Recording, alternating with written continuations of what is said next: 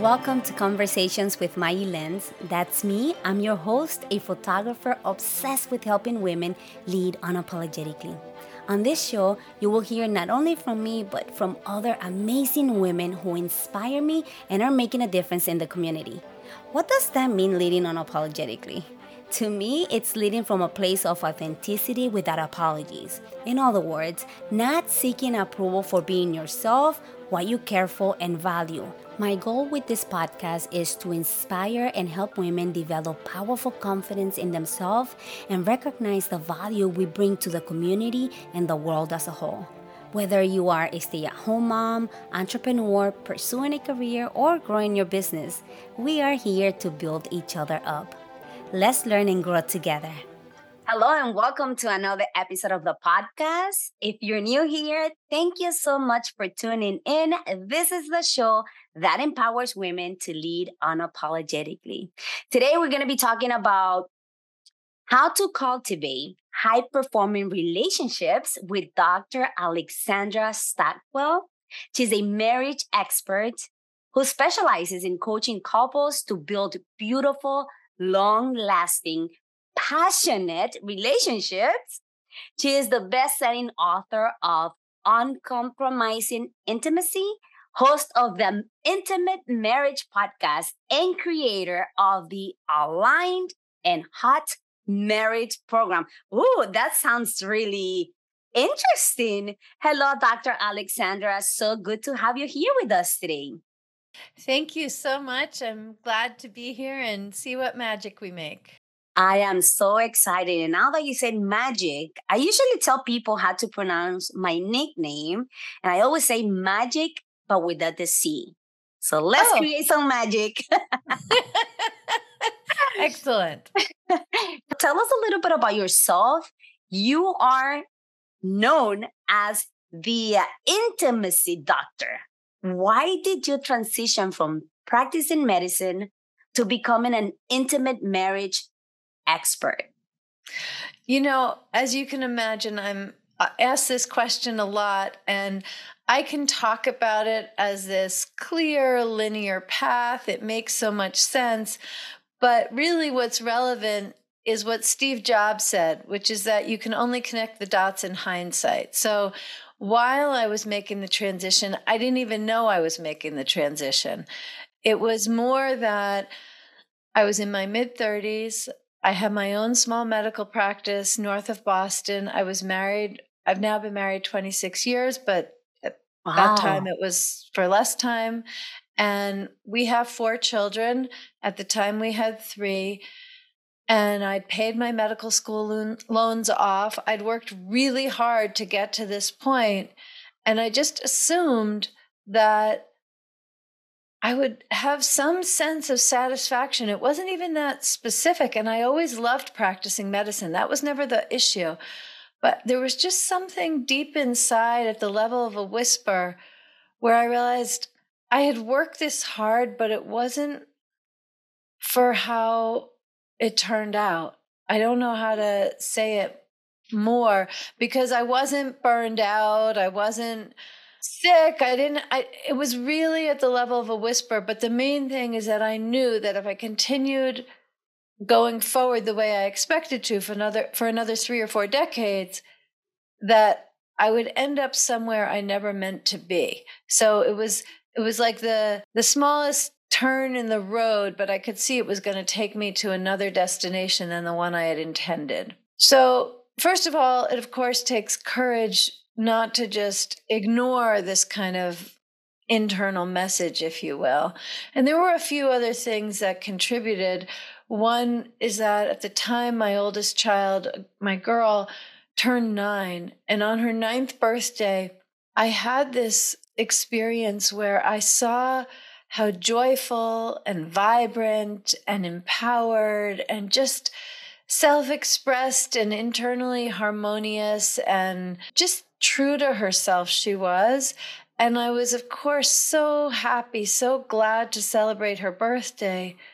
And internally, I simultaneously, without anybody else noticing, was freaking out because I went in my mind back to when I was 9 and what was going on in my life. And I saw for the first time that because of things that occurred in my childhood, I had disconnected from a vibrancy. And I hadn't appreciated that I hadn't really reconnected to that, except in the face of my daughter's self-expression.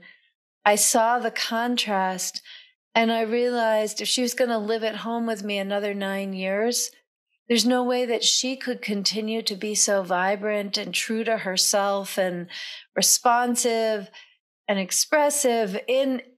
She's not a chaotic person. She's a beautiful artist.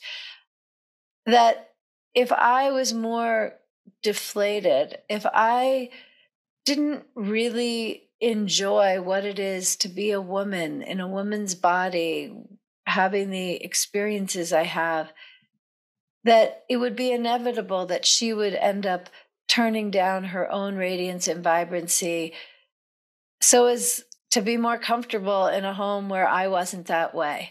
So I felt like all these different things converged. And also my mother died at this time, which I was very close with her, and it really cracked me open, and suddenly all of my life was different than I had anticipated. So these three things, my experience that professionally I was not where I thought I would be, not because I was behind, it just was a different flavor. And this witnessing of my daughter and my mother dying. And suddenly, instead of being on a path with the next steps laid out, I found myself internally in brand new territory. So there's more to the story, but I'll pause there. Wow.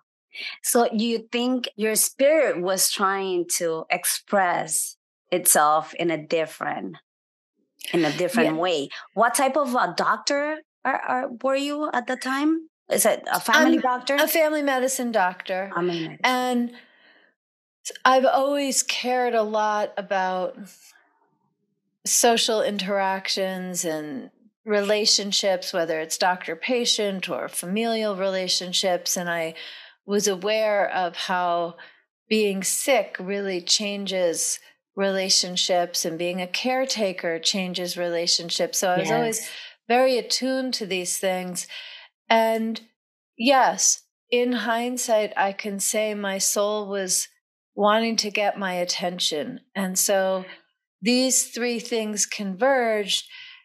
And while my soul wanted to express in another way, you've articulated it so tenderly and truthfully, all I really knew was that the way it was expressed was no longer aligned or attuned for me. But that did not then immediately reveal what would be. Like this opening really was to questions instead of certainty. It wasn't an opening to a new vision. So what I arranged when I realized this very quiet but growing voice was not going to just pass if I went to sleep and I woke up, it was going to be gone. It wasn't going to be like that. So I arranged to take a sabbatical. And I still, of course, have plenty of responsibilities, 3 children, a husband, a house, various contributions and things I needed to do. But the time that I did have, really for the first time in my adulthood, I gave myself permission to do things just because I felt like it. To explore. To explore and not need to have a good reason, not need to do something as a means to some important end, but just because I felt like it. So I sat by the river. I took a painting class. I did various things. I took a dance class, something I hadn't done in years. And one thing led to another, and I ended up joining some women's circles and doing spiritual training. And I really did feel like I learned how to listen so my soul could express itself in new ways. I really love that phrasing, that you brought. And at some point, really, the last remaining frontier for me to transform, to find how I wanted to be, to give and receive more, was in the realm of sensuality and sexuality, both personally and in my marriage. And so I did a very in-depth training in sensuality and sexuality, which doubled as a coach training. But at the time, I didn't know what a coach was. That's not why I entered the training. I entered the training because I felt like I know my anatomy, I know my physiology, I love my husband, I care how I feel, I'm open, but I just didn't really know how to enjoy being a human being in a woman's body. And like, we were having sex, but it was more functional. I mean, it wasn't bad sex, but it was nothing like the poets write about it. I didn't feel like in the close. movies. Well, depending on which movies, yes. But it's more that I didn't feel closer to my husband. Like, I didn't feel necessarily disconnected, but I just didn't feel it was an opening. We weren't using our bodies to access something uniquely available in sensuality and sexuality. And I wanted to know how to do that. I wanted to have that be a part of my life. And so I was at this training to get to know myself better and learn what to bring home to the bedroom. And I'm curious. I've always been interested in educational models. So I went to the teaching lab just to see, okay, what's this about? And I knew I'd come home professionally and that this was the direction where I could take all of my medical skills, but serve in another way, going very deep with fewer people, and have a kind of creativity and freedom to really customize how I work with people based on what their souls and bodies want to be expressing. Yeah. And something very interesting that you just said, you brought your skills from, the medicine at yours when you went to school to be a doctor, to become a doctor, and all those skills, you use them to now translate what you were learning, if I might say. So let's talk about a little bit about the high performing, right? What is high performing in relationships? Because you teach that a lot. We know that in business, as a small business owner or entrepreneurs, or maybe in sports as well, it refers to succeeding beyond your standard norms consistently, right, over time or long term. But what does it really mean in relationships? Can you talk a little bit about that? Absolutely. I love the question. And let me first say a little bit about the challenges for someone who is high performing in other areas in life, professionally, maybe in terms of being an athlete or personal finance, which I'm distinguishing from profession. In all of those areas, first of all, we have good role models, Right. whether it's some sport or being an entrepreneur or being an influencer of any kind. We have good role models. And for the most part, we do not have really good role models when it comes to relationships, either personally or in the culture in general.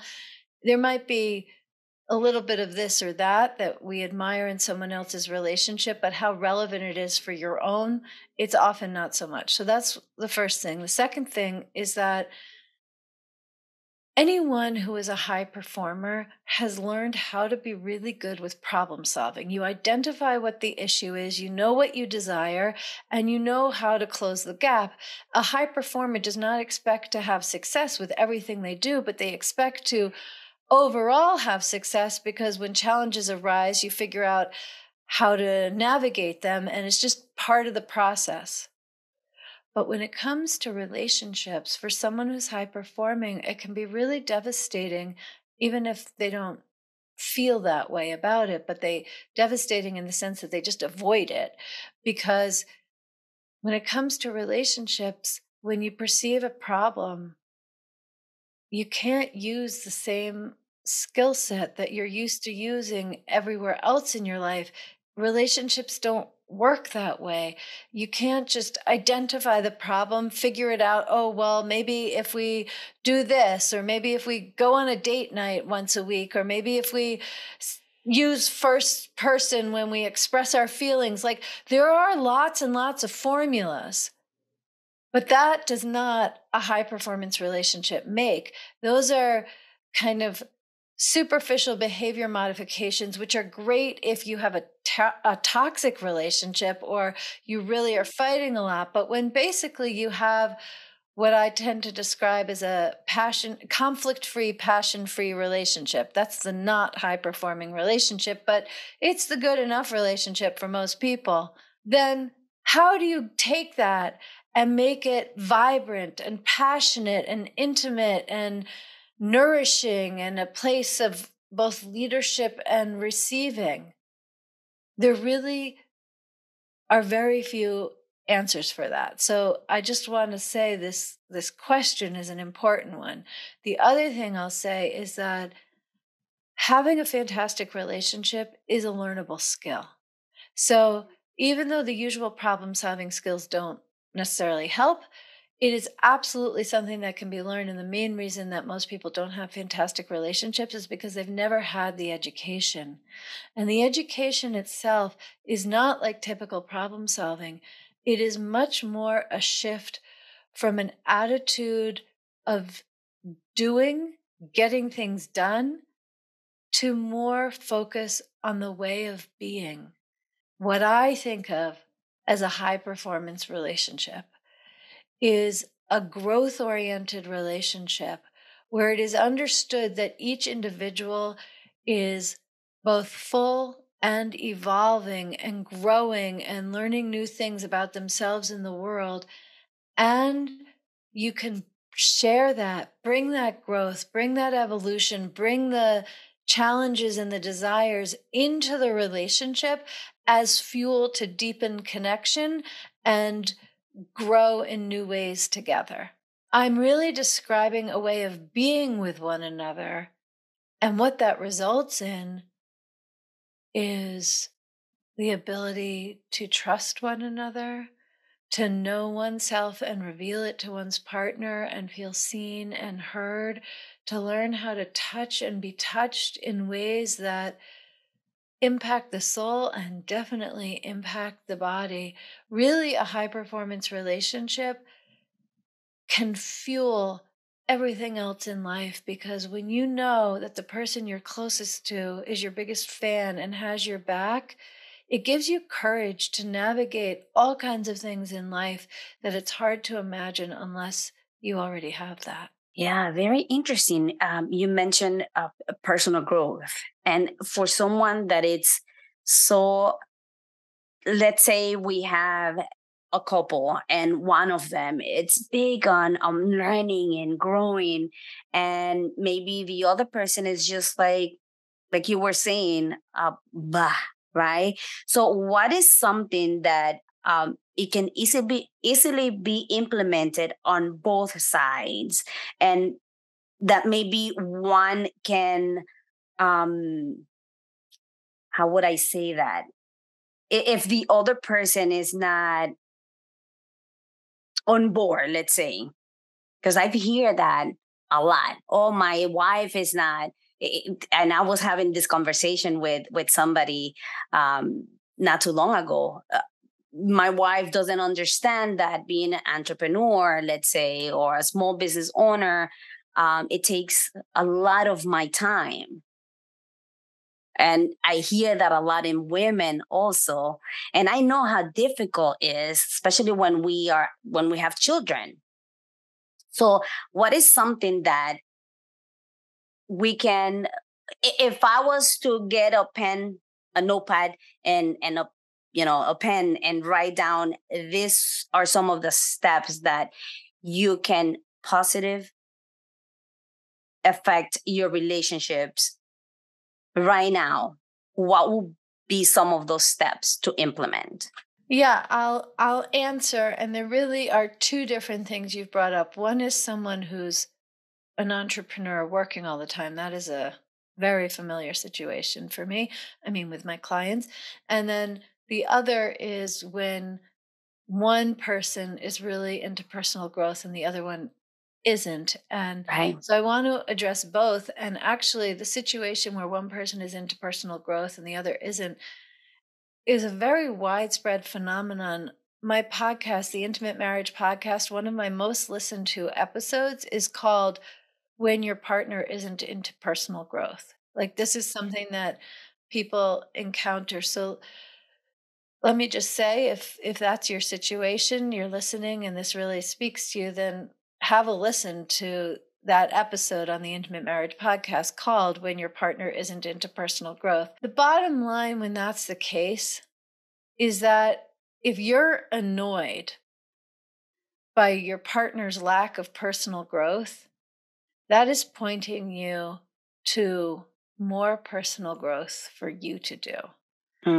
Because what is often happening there, especially sometimes it's the man who's into personal growth in a heteronormative relationship and his wife isn't, but more often it's the other way. And when a woman is into personal growth and feels her husband isn't, that is invariably because she thinks personal growth needs to look the way she does. If her personal growth journey, if she was in corporate America and now she's pursuing something else in business that's entrepreneurial and she's connecting with people in a meaningful way and she feels very on purpose, and her journey started with yoga and then going on retreats in Bali or Miami or whatever it is, then very often she thinks, well, he needs to do yoga in order to open his soul. He needs to do yoga. Or she's gone to Tony Robbins. He's got to go to Tony Robbins. Or that sounds like me. Yeah. Or she's read whatever book and she wants him to read that book. But that's not how it is. It's possible that such a woman is married to a man and his personal growth comes from going fishing and just having the peace and quiet in nature by himself or with one other person without talking for, I don't know how long. And that is what nourishes his soul. But if she's clear that personal growth looks a certain way, you have to take classes, you have to read books, you have to talk with people, get coaching, whatever it is, he's going to shut down and not be able to share whatever personal growth is underway. So when I talk to couples in this situation, it's very common where the woman will say, well, he's not interested in coaching. He's not interested in personal growth. I don't think he's going to want to work with you, although I really would love to. And I say, okay, well, ask him if he's open to a 15-minute conversation with me. And that's all he would be committing to. And they don't always say yes, but 100% of the time when they do say yes, they'll have a conversation with me.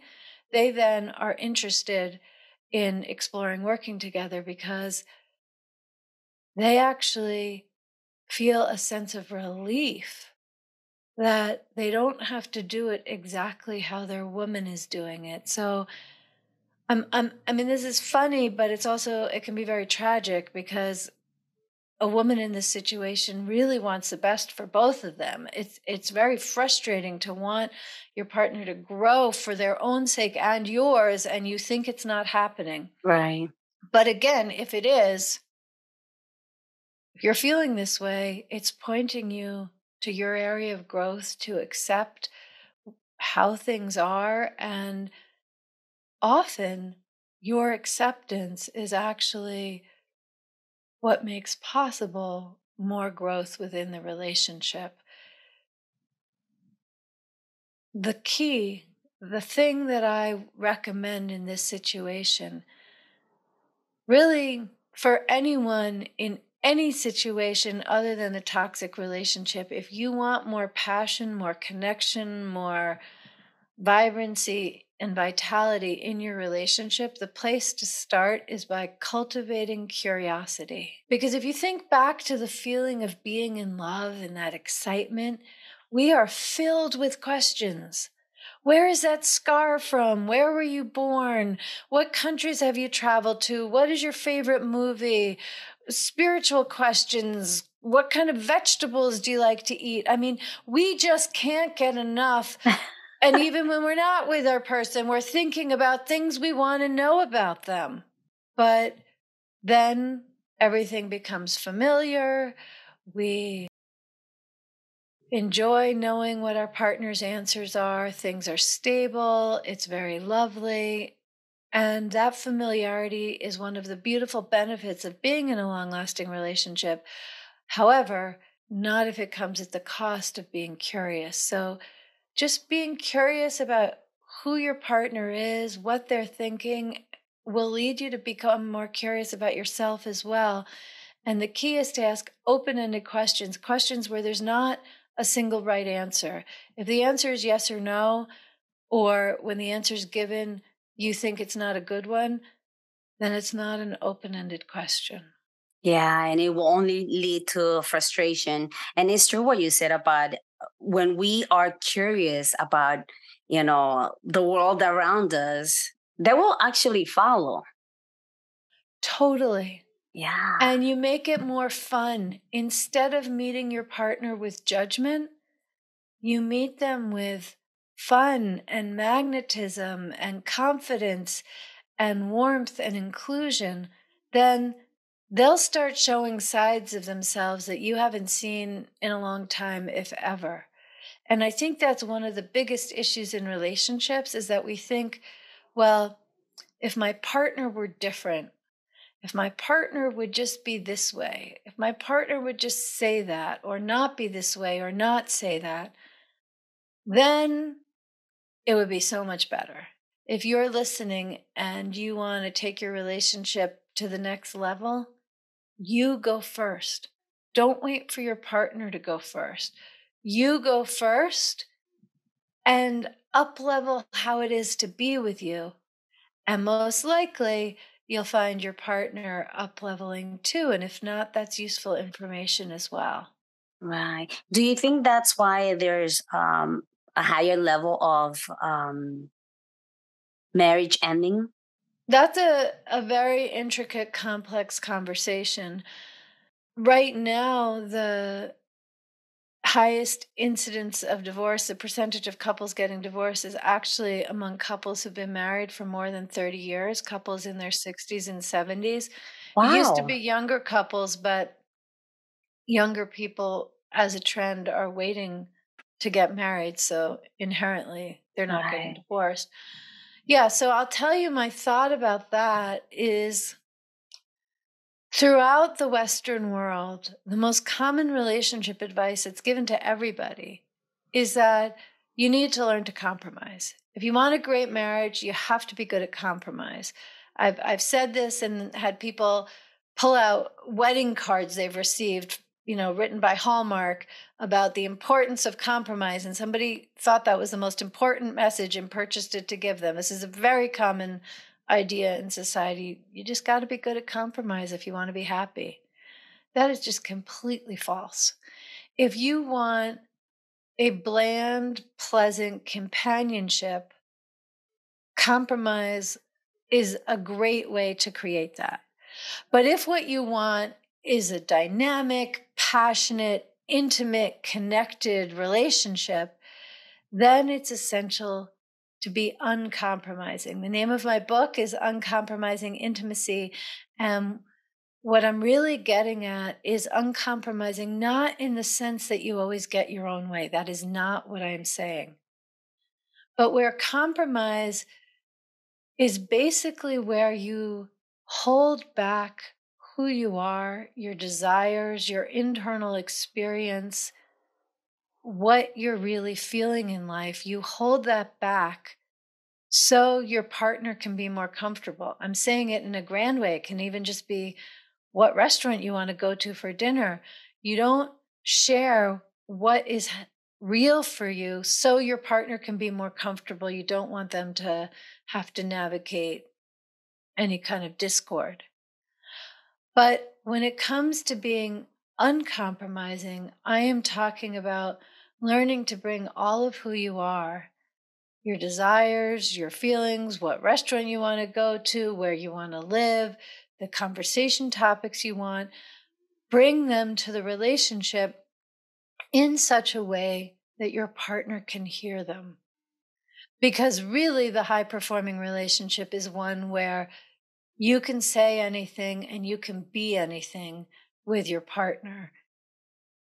And that is actually the key to lasting passion and intimacy, because if we are essentially amputating parts of ourselves through compromise, not allowing them to be a part of the relationship, then it becomes dehydrated. The passion dwindles off and the conversations just feel familiar. But if we learn to bring all of ourselves to it, then yes, who would want to leave a marriage like that? Right. This will be a huge topic. So, this I will not cover on this podcast. I might bring you back to talk about body image. I'm a photographer, and this is something that I really love learning more about, because I'm always discovering my body, my client's body, how do they express themselves. Yeah, I'd love to have that conversation, because that's a beautiful comment after I talk about uncompromising intimacy, because of course with body image, we could in this conversation say it's a way of wanting to hide. Right. This is something that affects not only your relationships intimately, but also with the world. It's why women hide from, and not only women, for men definitely too. Not only women. Yes. Okay. Well, for this conversation, what I'll say is that when you cultivate curiosity in relation to someone else, you naturally become more curious about yourself and your own process. It's just a natural thing that occurs. And when it comes to body image and self-expression, one of the main things that needs to happen is that we pay attention to our own experience rather than what we're going to look like to our partner or anybody else in the world. So there's a way in which this topic relates very well to compromise and being uncompromising, because in the case of compromise, we're holding back who we are so that we don't seem some way that we think isn't going to work for our partner. And with body image, that same principle drives a lot, whether it's based on something somebody else has said or general societal conditioning, whatever the context. In a way, at least in this moment, it doesn't matter. What matters is that if you have issues with your own body image, you are prioritizing somebody else's supposed view and judgments of you over your own experience being inside your own body.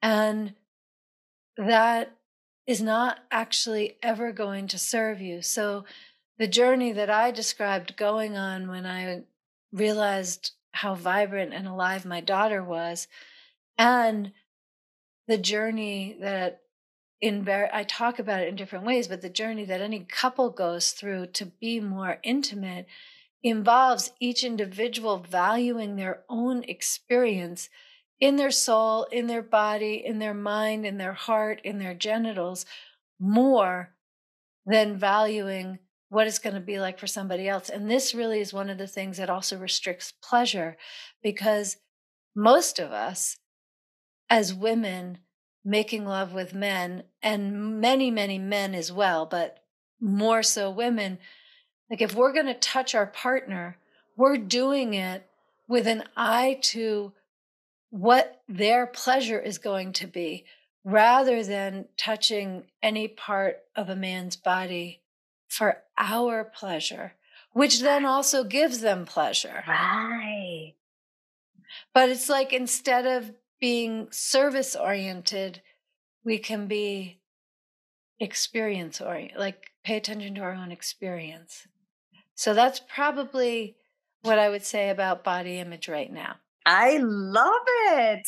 That was amazing. And yes, this is, like a topic that not many women like to talk about. They like to listen, but not talk about their experiences. Well, I love talking about it because if you get anything and implement it, like, it's small changes in this realm that create big, beautiful results. Yeah, and something just to put a little more into what you just said about touching your partner and in a way that gives pleasure to you as well. It changes everything. It changes everything, and it can feel scary to try it. But if you like the idea, you're listening and you like the idea, I want to assure you that any man that I have ever spoken to, professionally or personally, who's experienced what it's like for a woman, even just to hold his hand for her own pleasure, but certainly any other more explicit activity, that's what he wants. He'll take a woman who is enjoying herself over a woman with expert technique, because it feels better. And what we're talking about is how it feels. Right. Wow. I love that. I love it. And with that, I'm going to switch it up a little. Being unapologetically you to me means being true to who you are and what you believe in. In other words, not seeking approval for being yourself in order to blend in. And I think we cover a little bit of the perceptions of other people. For sure. Yes. What was something that you stopped apologizing for that helped you level up in your business or in your practice? Just plain not apologizing. And honestly, I don't remember exactly when that change happened, but 2 of my children were in Israel this past summer. And my older child observed that women in Israel do not apologize. And because she was in that environment and she realized there were all kinds of things that occurred that she and her friends would have apologized for in the United States, and that in Israel, it was just clear it didn't occur to the women to apologize for those things. And so she found that very remarkable. And then she talked to my son, who was in Israel, who said, Mom is actually a closet Israeli. I've never even been to Israel, but he's like, she's just like Israeli women. And my daughter said, how do you mean? She said, well, like, she corrects her mistakes, but she doesn't apologize when she didn't do anything wrong. So I guess my answer is less about a specific thing that I was apologizing for, and more that I, at some point, and I don't remember what stimulated it, just started paying attention to my speech patterns and noticed that I was apologizing a lot, and just internally trained myself to delete the apologies, which resulted in communicating with other people differently. But the thing that was most exciting for me is it changed how I feel inside. Not apologizing feels like spaciousness, self-acceptance, decluttering communication. And if I do something that's a mistake, I have no problem apologizing for it. That's not what I'm talking about. But there are times when I would have just apologized because of how things occurred when I didn't make them that way. And I don't apologize for that anymore, ever. Yeah, I love that. Yes. It's like an example is, it's raining. Many women are likely to say when a guest arrives, "Oh, I'm sorry, it's raining." I am not going to apologize for the rain. I will apologize if dinner was supposed to be ready at 6 and it's not ready till 7, but not even that much. Yes. I love it. Alexandra, thank you so much for all the knowledge that you share with us today. Where can people connect with you and learn more about what you do? Come find me at alexandrastockwell.com. And from there, you can find links to the Intimate Marriage Podcast, links to my book. You can follow me on social media. Feel free to DM me if anything I've said sparks a conversation for you. But anyway, it's all at alexandrastockwell.com, as well as my various programs and ways to work with me. Thank you. Thank you. Thank you so much for listening today. If you found this episode helpful, please share it with your friends and family and consider giving us a review on Apple Podcasts or tell us what you think on social media. On Instagram and Twitter at Mayi Lens, and on Facebook page Conversations with Mayi Lens. I'm so grateful to be on this journey with you. Until next time, talk to you soon.